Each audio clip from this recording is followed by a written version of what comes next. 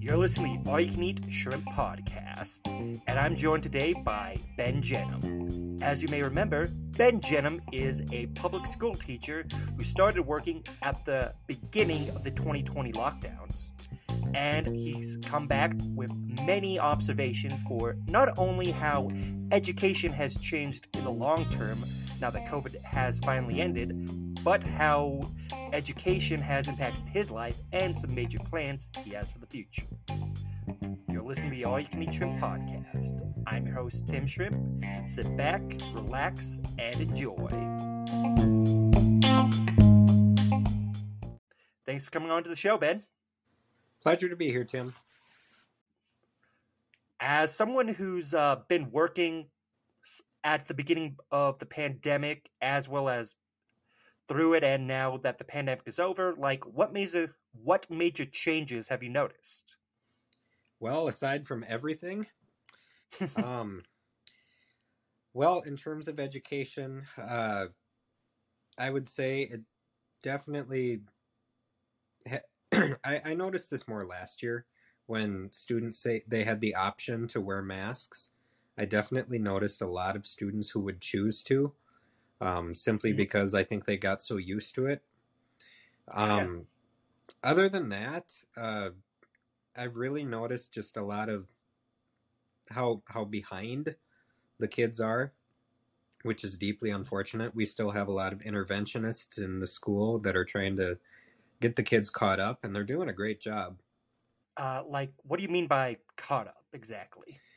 Well, a lot of the kids who are 4th, 5th graders right now were, I don't know, 1st, 2nd graders when the worst of this really hit.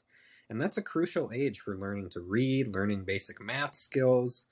So they're really behind, a lot of them.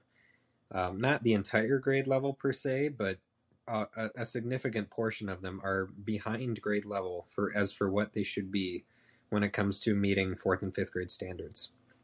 Oh yeah, the CDC actually just revised a lot of the developmental standards for a lot of children on where they should be and a lot of behavioral milestones, and I feel like the pandemic has had a great impact on that. Speech specifically has been highly impacted by this. So very young kids are learning words and speaking at a older rate than previous generations were. To clarify, I mean children are learning to speak a lot slower than they were before the pandemic. That's what I mean. Yes, that's true. I guess the biggest impact that I've noticed in terms of speech is for children who have speech needs. It was really difficult with a mask on because children often rely on reading lips when they are learning to speak, and you can't really do that with a mask on, which has made a speech language pathologist in a school's job really, really difficult. So they are learning to speak a lot slower, though. That's another area that I think a lot of them have to get caught up on is speech. And fortunately, we have a very good speech language pathologist in our district who is doing a really great job. Yeah, and what exactly is the purpose of a speech pathologist? Is that the term you used? Speech language pathologist, yeah. Okay, yeah. So it's for children who have communication needs, say they can't pronounce their R's, say they have a lisp, say they substitute the W for the L. So for example, look over there is wook over there. Things like that, where they just substitute one letter for another, where they can't form certain sounds with their mouth and their teeth and their tongue. The speech language pathologist works really hard in doing that and showing them how to form those sounds correctly. Yeah, and speech is a very important thing. Without the ability to speak, you wouldn't have podcasts like this one. That's correct, absolutely. Yeah. Speaking is a very important part of life. Yeah, and just learning to speak, that's a big thing that helps you develop your behavioral milestones as well when you're very young. And that's another thing I heard early on as lockdowns were beginning to loosen and kids were going back into school. That teachers reporting that children weren't emotionally and behaviorally developing the same way they should be in the past. Would you like to elaborate on what your personal experience is that? Where they're not developing social emotionally. I guess you can say, yeah, I've noticed that a little bit. To some extent, yes. I have noticed an increased reliance on technology, where kids love to be plugged into their Chromebooks. I only have 10 students this year that I'm working with, and I'll tell you a little bit more about the job that I do later. But last year I had like 400. So I noticed a lot throughout my 400 students last year that when I would search for their interests or I would ask them for things that they want to do or to write about, talk about, all they would mention are things related to technology in some way, uh, with a Yeah. few exceptions, which I think is really, really crazy because they need that social emotional connections that don't involve a screen in front of them. So, Oh yeah, like I got a VR headset and like anyone who complained about children on Xbox Live way back in 2008 would be begging for those days with just how insane some of these kids are in VR. Like they're constantly screaming. Like my favorite sound to play in a VR game right now is silence in my own home.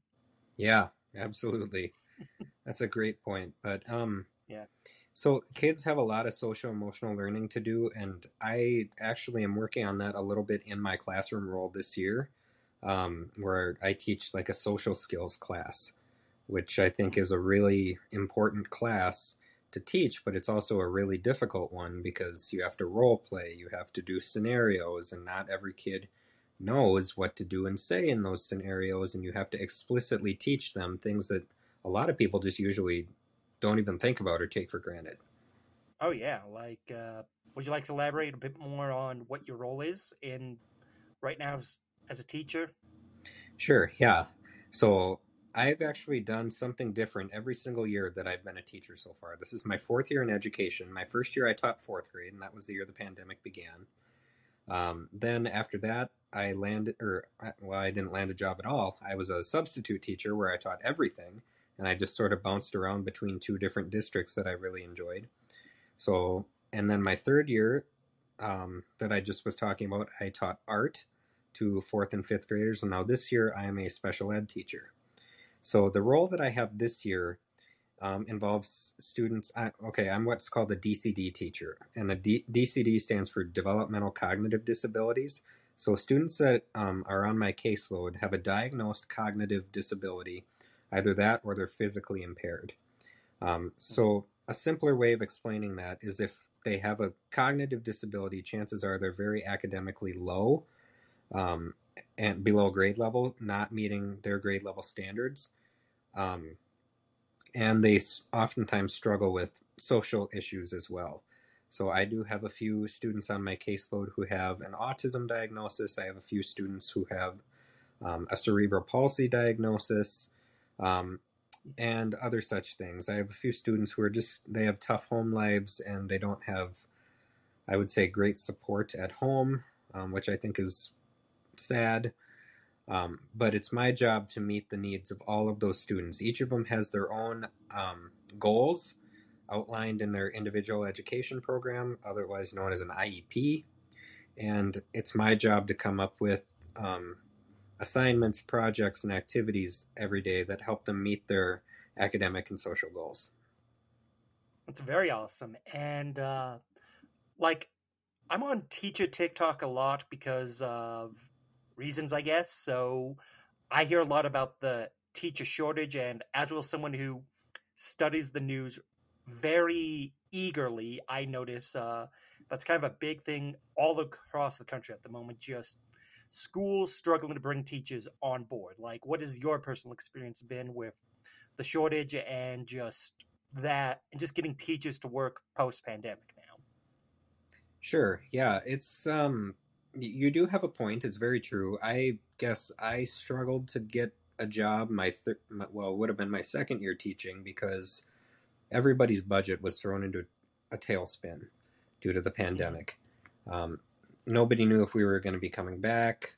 Um, Teachers that were on the fence about retiring eventually just decided to say to hell with it and retire anyway. That led to a mass exodus. Teachers had Yeah. to scramble to fill um, positions for the immunocompromised. And I guess for me, I was very selective about where I decided to get a job. So more I kind of had a hard time landing a position in a district and a position that I was comfortable in. But Um, I've been very fortunate so far. But as far as on a wide scale filling vacancies, you're right. We do have a massive shortage, and it also depends on what your comfort level is. Um, so I don't really think, for example, that there's a mass shortage of, like, for example, Phi-Ed teachers, what's a um, phi ed? of physical education, so gym class. Oh, So, for phys ed. example, Okay. yep, phys ed. Yeah. Um, Simply because the activities involved there, I guess you could say, don't involve as heavy of planning as a classroom teacher or a special ed teacher. Now, that's not to demean what Phi Ed teachers do at all. They obviously play a very important role as well. But there's a very big difference between that and filling a position, for example, like in an EBD classroom. EBD is emotional behavioral disorders. Um, that kind of position, for the pay that it receives and for the job that it involves, are very, very difficult to fill. And I've been pleased to Mhm. see that my district, under our new superintendent, who's been doing an excellent job, and I can only say great things about him, um, is taking steps to fix. So they're adding kind of an incentive pay for what they call, quote unquote, difficult to fill positions. Um, and now what that means is they'll offer a certain amount of extra money for teachers who apply for a job that is, again, difficult to fill. Now, there's massive um, criteria for what that means, um, but it involves things like what's expected of you on the job and how long the position stays vacant before anybody applies for it, et cetera, et cetera. So I've been pleased to see that my superintendent has been taking steps to work with the school board to increase the amount of teachers that want to apply within our district. Yeah, and just kind of right on to one of your earlier points that you said, planning. Like, again, as an outsider to what it means to be a teacher, to have this as a career path, one thing I see teachers on TikTok talk about a lot is the fact that so much time is dedicated to planning, but not really knowing how to really take that plan into that teaching plan into actuality to meet criteria. So you want to walk through our audience on how a teacher would generally plan out a lesson plan for, let's say, a day. Well, it depends on what kind of teacher you are. So I'll just use my own personal experience. My lesson plans this year compared to last year are Mhm. very, very, very, very different. And they're both very, very different from, say, my first year as a classroom teacher. Now, I have a lot of experience in a lot of different areas of education.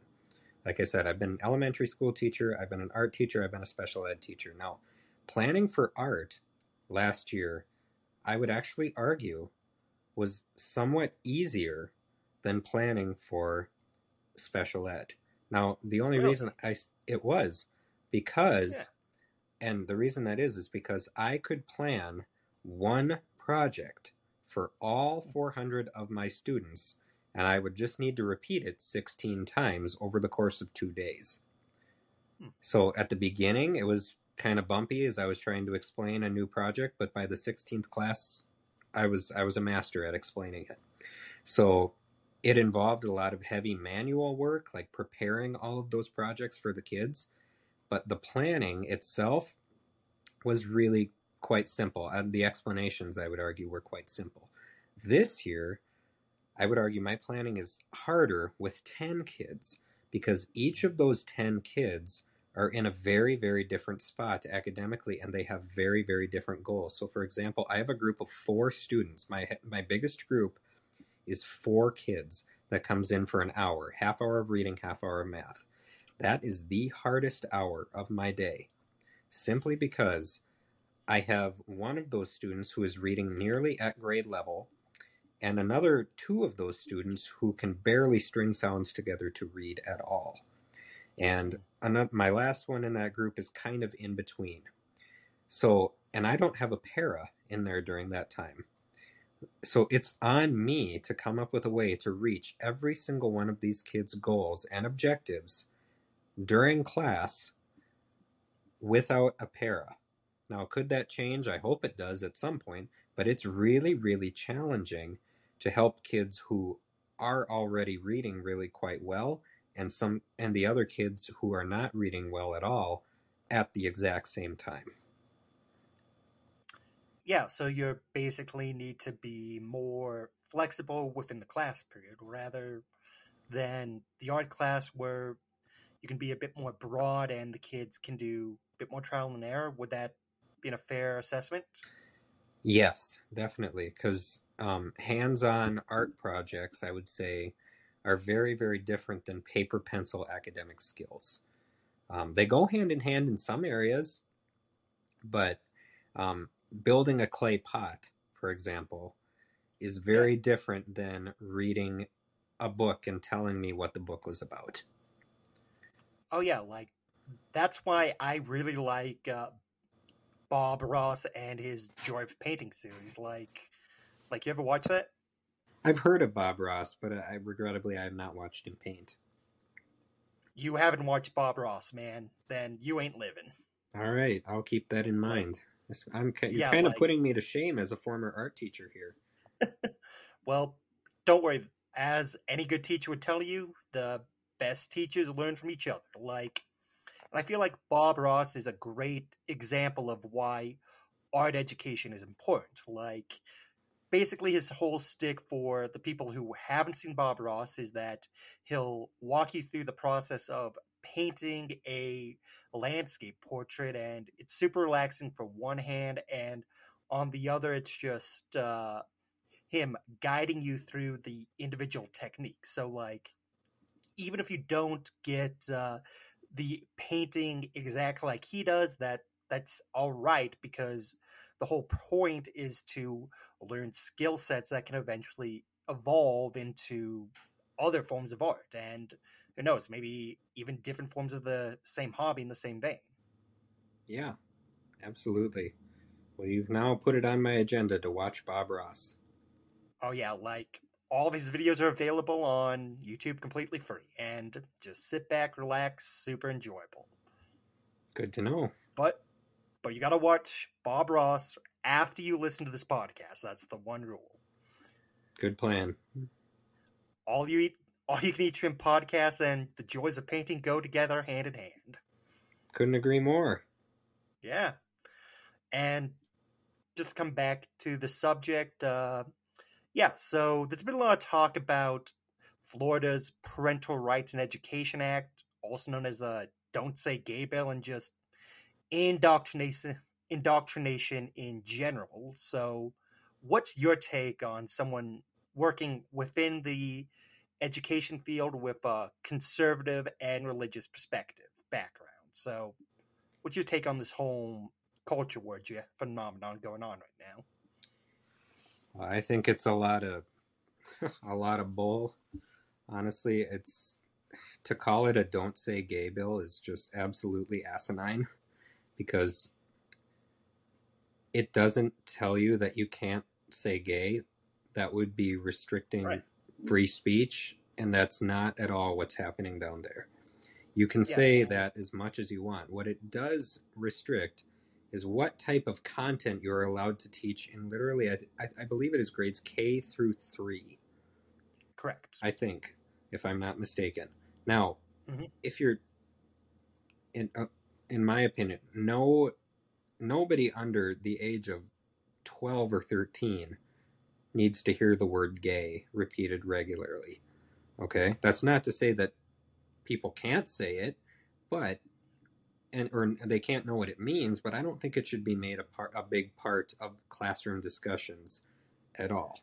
But this bill Yeah, doesn't even do that. It just says you can't actively discuss or promote or discourage, I guess you could say, LGBT topics for 9-year-olds and younger, which I think is just, it's a good start, but it needs to go further.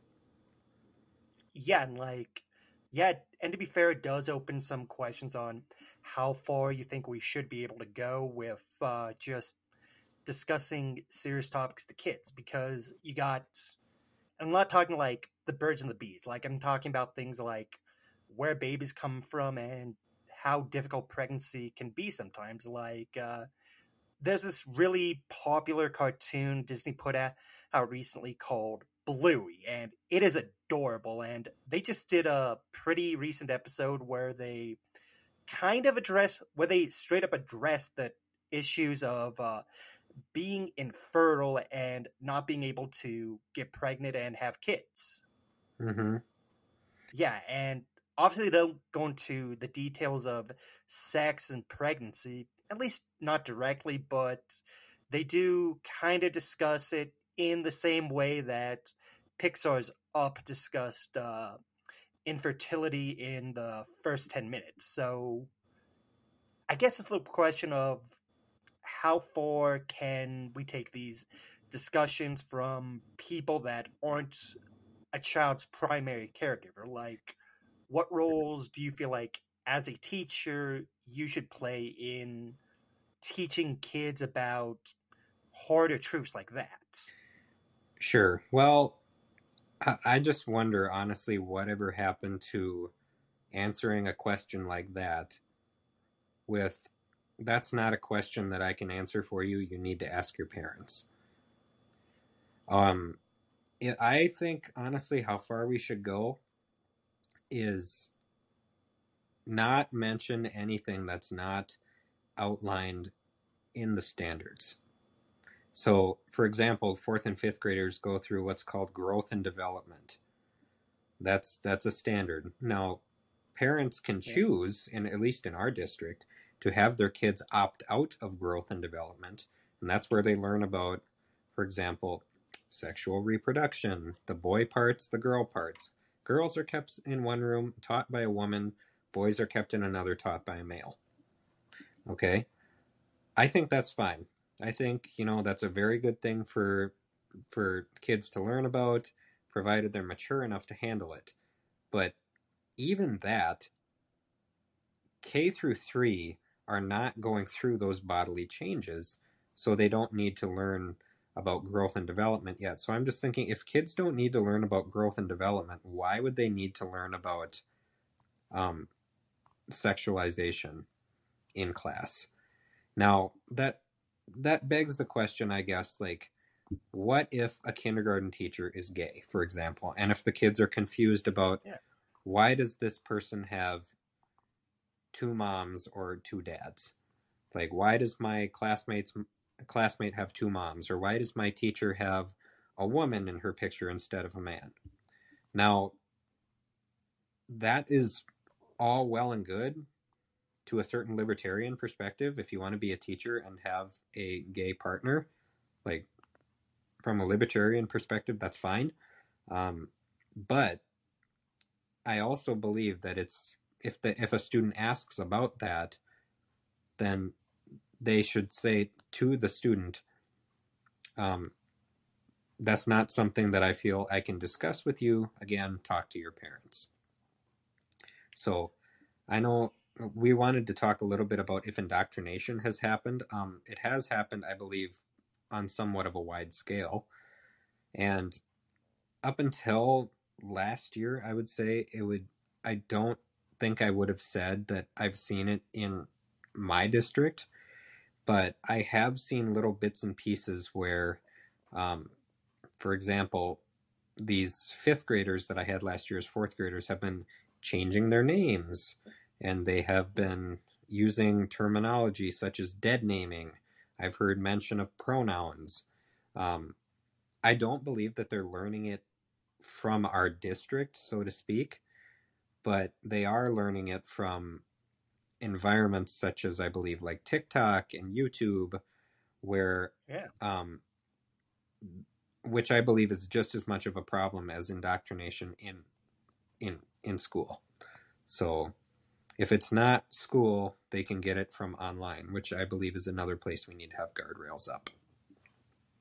Yeah, like basically, I think it all comes down to just parents being involved in what media their kids are consuming to a certain degree, like being involved parents and just realizing that, yes, as a teacher, you do get a certain degree of trust for those kids, but all at the same time, there needs to be some appropriate boundaries, and kids don't really understand that, and adults sometimes don't realize that they need to be the mediator for addressing the fact that boundaries and understanding that some people might not have the best interest in their or hearts for them is something that parents need to start addressing again with their kids. Mm-hmm.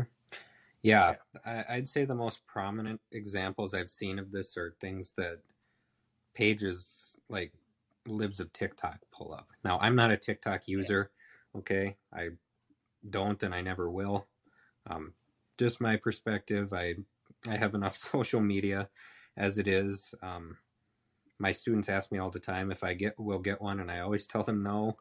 I don't need another app to waste my time. But I have seen things posted by people I respect, like Ben Shapiro, who watch things that libs of TikTok post, where these people who are in classrooms working with children, sometimes as young as preschool, are talking about them with things like pronouns and um, Yeah. things like consent. Like they're figuring out what non-binary means. Now, for the record, I still really don't have a true definition of what the word non-binary means, and I hadn't even heard the term till college. There's no reason that a preschooler should be knowing what that means. So I wholeheartedly say take your kids away from those people. They should not be teaching your kids.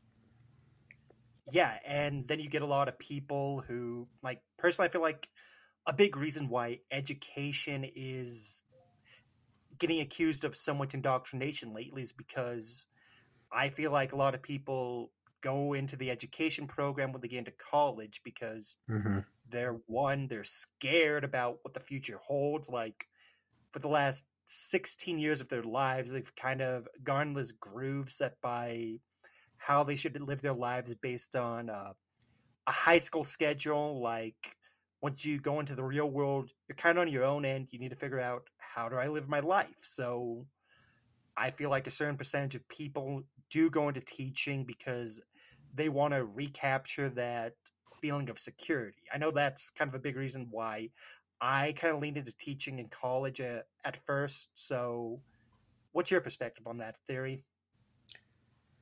As for why I went into teaching, No, I mean, why so many people go into teaching with, even with knowing the big turnout rate of teaching. Like there's a lot of issues of teaching, yet so many people go into the education program anyway still. So well, that's true. The way I see it, and I think a lot of people see it, is you don't teach for the income, you teach for the outcome. Now, yeah. I'm not in it to push my perspective on kids. I don't tell kids where I stand on anything, especially this year, because that's the last thing on my kids' mind is my political perspectives. Um, they're there to learn, and they know that, and I'm there to teach them, and I know that. Um, so I am there, though, to try to not only teach them what they need to know, but to make a positive impact in their life. But that's not to say that I don't recognize my guardrails, because I do. I'm not their parent. I don't want to be their parent. They have parents. Now, are some of their, like the students I've had in the past, are some of their parents what you could call maybe incompetent or inconsistent? I would say sure. Um, but that's not to say that I have any right to usurp their job. I can set a good example. I can tell them what I think they need to hear. I can hold them accountable. And maybe 15 years later, they'll look back at me and say, you know what? I'm glad he said that. I'm glad he did that, because if he hadn't, I never would have learned this lesson. So that's my hope and my goal during teaching, is to make a positive difference in the students that I'm with, both academically and socially, and have a little fun in the meantime. Yeah, I feel like those are some very great goals, and that's a big reason why you've got, like, since you were last here on the show, you were in the grad school program, correct? That is correct. It's still true. I actually have an assignment due at midnight. Well, we won't keep you for much longer than we want you here, so No, that's you'll still okay. have plenty of time. You're good. So, why don't you tell us a little bit about what education at a master's level is like? Like, what does a teacher with a master's degree look like, just performance wise, and what you can do with that? Yeah. Well, this is the first time I've been in a program, and I hope it's the last. Not that I don't feel like I'm learning anything, because I obviously do. However, the last thing I want to do after coming home working a full day is to go and be a student again and do homework. So I can't say that I love everything about it right now, but I do enjoy the content that I'm learning. I do enjoy the tools that I'm getting in my toolbox, so to speak. Now, as far as like what I do with it, it allows me, in a sense, to quote unquote climb the ladder at work, in terms of pay, in terms of seniority, in terms of steps, lane changes, all these different educational buzzwords for climbing in seniority and tenure and pay within the district. So, for example, if you have a master's degree plus a certain amount of credits and you're tenured within the district, that's very clear that the district values you and will want to keep you. But if you were like me 3-4 years ago, when I had a bachelor's degree, no master's degree, no tenure, and I was a brand new teacher, was my district happy to get me last minute? Absolutely. But at the same time, I was one of the first to go because of my little experience and no master's degree and no tenure. So I'm working at getting more tools in my toolbox, and that's why I'm taking classes in special ed. I want to learn how to help kids who have autism. I want to learn how to help kids who have behavior challenges. I want to help kids who are just a little bit academically low. I like all the tools in my toolbox that I can use to help them in an everyday setting, not just academically, but socially as well. Social emotional learning is important. I keep coming back to that because it's true. And I do feel like the master's degree program that I'm in is helping me get those tools in my toolbox. It's obviously very different, though, because I've never actually been to the campus or met any of my professors, because my program is entirely online. So that's been a challenge, but it's also been somewhat convenient because I don't need to drive to North Dakota every week. That's really good. Like, as a lifelong South Dakota resident before Minnesota and Colorado, I can say no one wants to be in North Dakota. Not a problem. Yeah. And another big event that you've had happen to you recently was you published your first book, correct? I didn't publish it, other than I Oh, guess you could okay. say I self-published it. Fair. There's a difference between that and actually publishing. But I did get a lot of them printed on a large scale. Yes, I do have copies of my book sitting in my house, which is not something I ever thought I would ever experience. Books that I And wrote sitting in my house. and how can people get one of these books out of your house? Well, I would like to have gone bigger and found an actual publisher, But since I've been in grad school right now, you can imagine that um, searching online and writing cover letters and getting my name out there has been very low on my priority list at the moment. But if anybody did want a copy of my book, all they'd have to do is reach out to me. I'm available on Facebook Messenger. They can send me an email. Really, just about any method of communication is fine with me. I have lots of copies, and if I run out, I can order more. So And go through me. and what's the name of your book? My name of the book, it contains a word that I guarantee not many people have heard before. It's called the vagabond. Hmm. Tell us a little bit about it. So a vagabond means a wanderer. It means a traveler, somebody who just kind of bounces around from place to place. Now, it has kind of a long storyline, but try to bear with me here. So it's the story of a 16-year-old girl named Doris who's deaf in one ear due to a bout with the Spanish flu when she was 7. Now this story takes place in 1928, and Doris is 16 years old. So she moves from a town in North Dakota to Minnesota, my dad's hometown specifically, and so she moves there and she struggles to make friends. She's always been known as the deaf girl, the poor girl, the new girl, and she wants to establish herself. So she finally meets this one other boy who's very nice to her, and then he in turn introduces her to a set of twins that are his friends.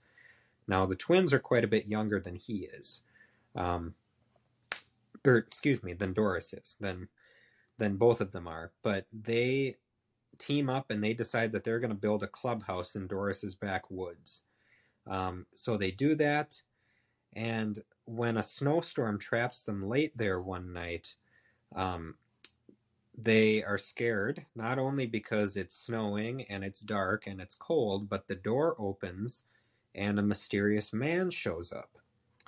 And this man they're concerned about it first, but Doris eventually is roped into taking care of him. Her other friends are steered away from it.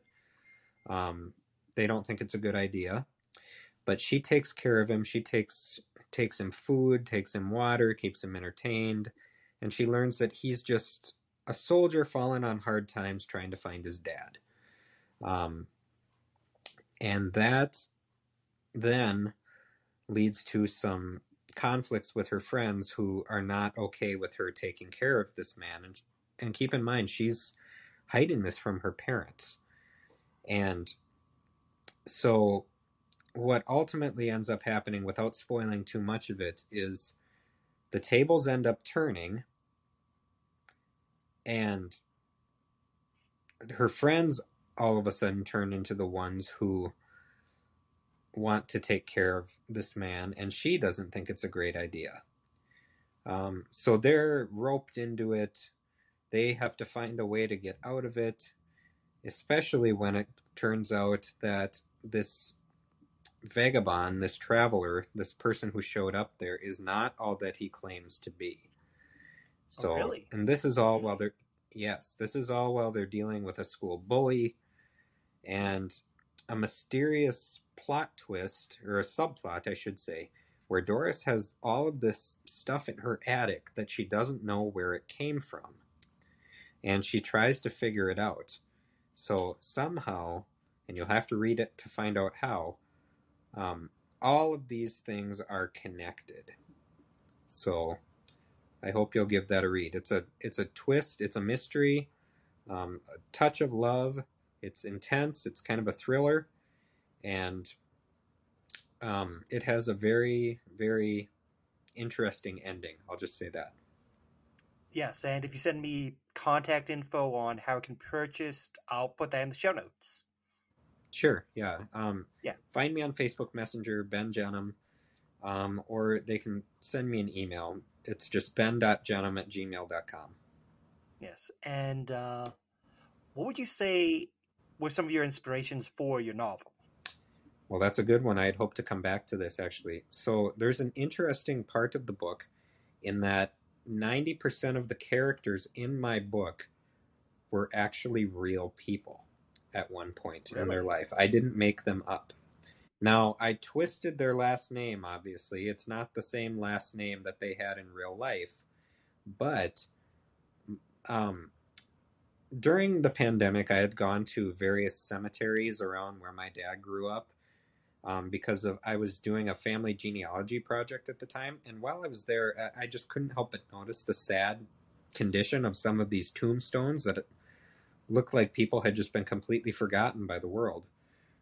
So I took note of some of these names, and I decided to make these the characters in my book. It's a way as if to say, you are not forgotten by the world. You are in a book. Now, it's not your real story. I don't know if you actually connected with any of these other people in your life. Maybe you did, maybe you didn't. I'll never know. But the point is, that really doesn't matter to me. I just wanted to write with real people. Now, as far as the story itself goes, I don't know. I just came up with a bunch of plot ideas that I thought would be interesting. I listed them out in a journal, and I decided, okay, how can I run with this? How can I take some of these elements and make them go together? So I took the mysterious element of stuff found in an attic, and I combined it with a traveler who was lost in the cold, and used those characters, the real characters, as my people, and all of a sudden I had a story. Sounds like some very good inspiration. And I want to talk specifically about the main character, Doris. Like, as you said, she's deaf in one ear. Like, what inspired you to make your character physically disabled like that? You know, I wish I could tell you. I really don't have much of an answer for that, other than that's just the way I wrote the character, I guess. Um, it certainly came in handy at certain times, like when she needed her. Well, at the time there were no hearing aids, so when people used what they call ear horns, like where you hold something up to your ear so that people can talk into it and they can hear, the person can hear you better. It certainly came in handy, for example, when I needed Doris to have a weapon and she used her ear horn as a weapon. Um, Now, but as far as inspiration for making the character disabled like that, I don't know. I just thought adding a twist like that would give me some more running room for creating the character, and Yeah, gave like, her something unique about her. yeah, I just didn't know if working with disabled children or a master's program evolved around neurodivergent children was kind of a part of your thought process of having a child with a handicap like that being the main character and the main focus. Actually, no, I finished this book before I got the special ed job, but I did work with Oh, children um, with disabilities on somewhat of a scale before I wrote this book. But as far as I know, I don't recall any of them having a hearing condition. So I don't know where that came from. It just kind of showed up, and I went with it. So so what would you say to, like, what advice would you give to someone getting into writing right now? getting into writing, um, Yes. don't expect it to happen overnight, and don't expect it to be a career changer. Um, it takes a lot of patience. It takes a lot of time. There's going to be time when you don't want to do it, and there's going to be times when it's all you're going to want to do. Um, it depends also on what you want to write. I have had multiple different writing projects in my queue right now. I'm writing a memoir. I'm writing a children's book. I'm writing a different mystery novel.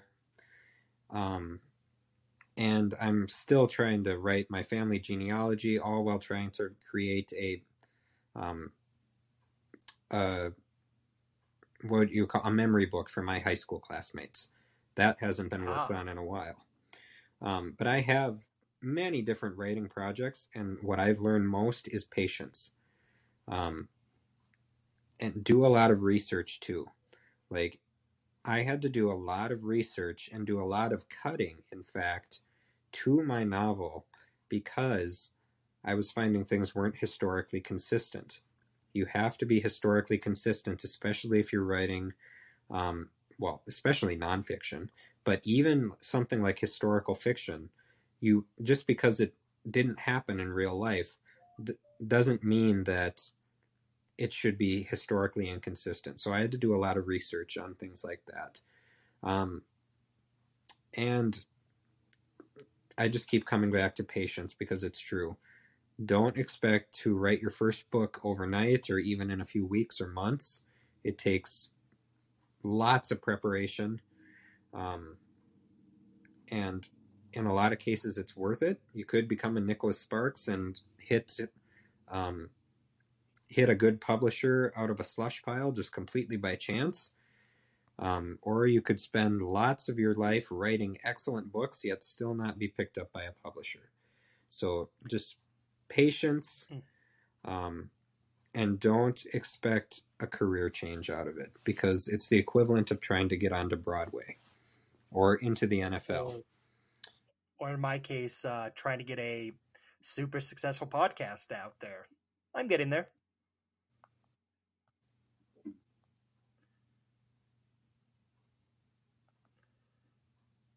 And anything else of major note you like to put out about writing that a lot of people don't realize?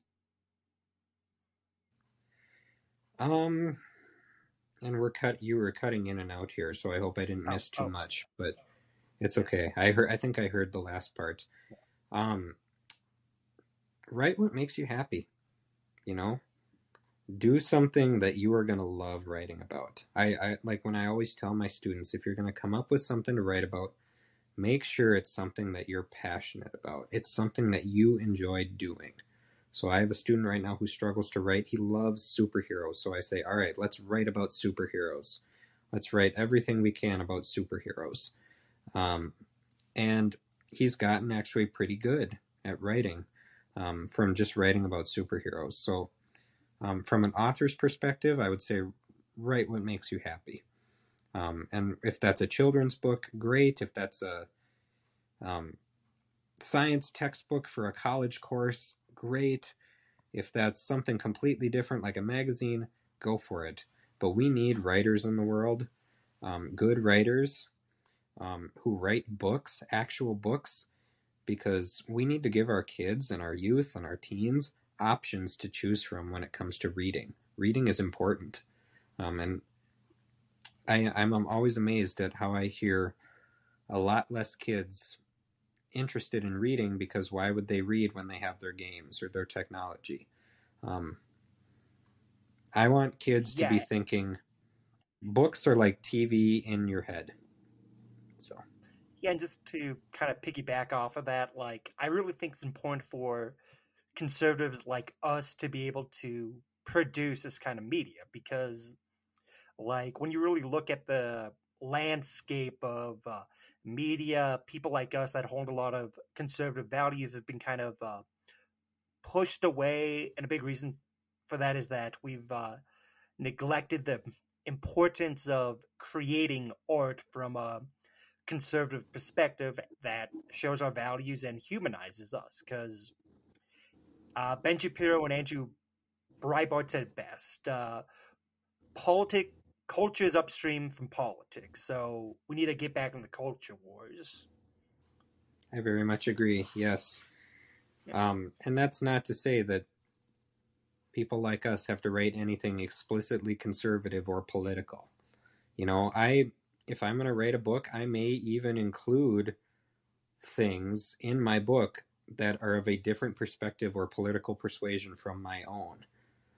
You know, that's not to say necessarily that I'm going to write explicitly demeaning things, but on the same token, I think it's important to include different perspectives in our stories.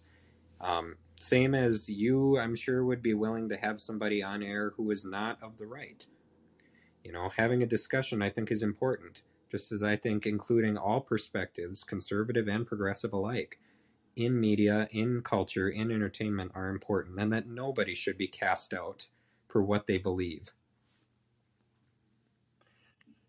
Yeah, so I definitely do think we should be doing that. Like, do you see yourself producing any? Like, it doesn't have to be a children's book with a very clear conservative meaning, but it could be something that shows a lot of your values, which are influenced by your beliefs and conservative values. So, like, do you ever see yourself maybe making something similar to Veggie Tales, for an example, like something like that? Can you repeat that question? You cut out. Oh, okay, like, do you see yourself ever making, at least trying to produce some content where the conservative meaning is very subtle, or like something similar to Veggie Tales where it shows a religious perspective with values that you strongly agree with? Sure. So I'm almost certain that the children's book you have in mind talking about this is Johnny the Walrus by Matt Walsh, right? I didn't say that specifically, but yeah, well, let's go with that. Sure.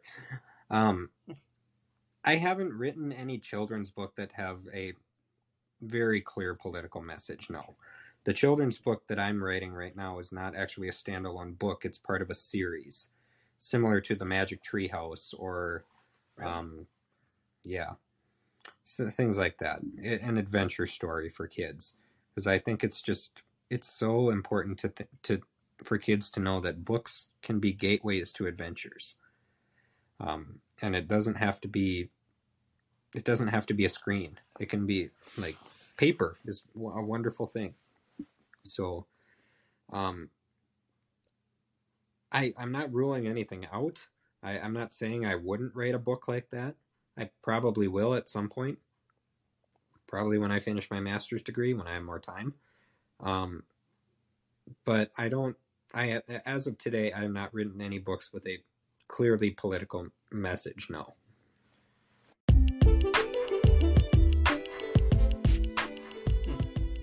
All right, and I believe that's all the time we have today. Would you like to close us out? Read a book. They're good for you. It'll do you well. Other than that, thanks for having me on, Tim. It's been good to talk with you again. I'm Tim Schrempp, and you've been listening to the All You Can Eat Shrimp podcast. We hope you had your fill.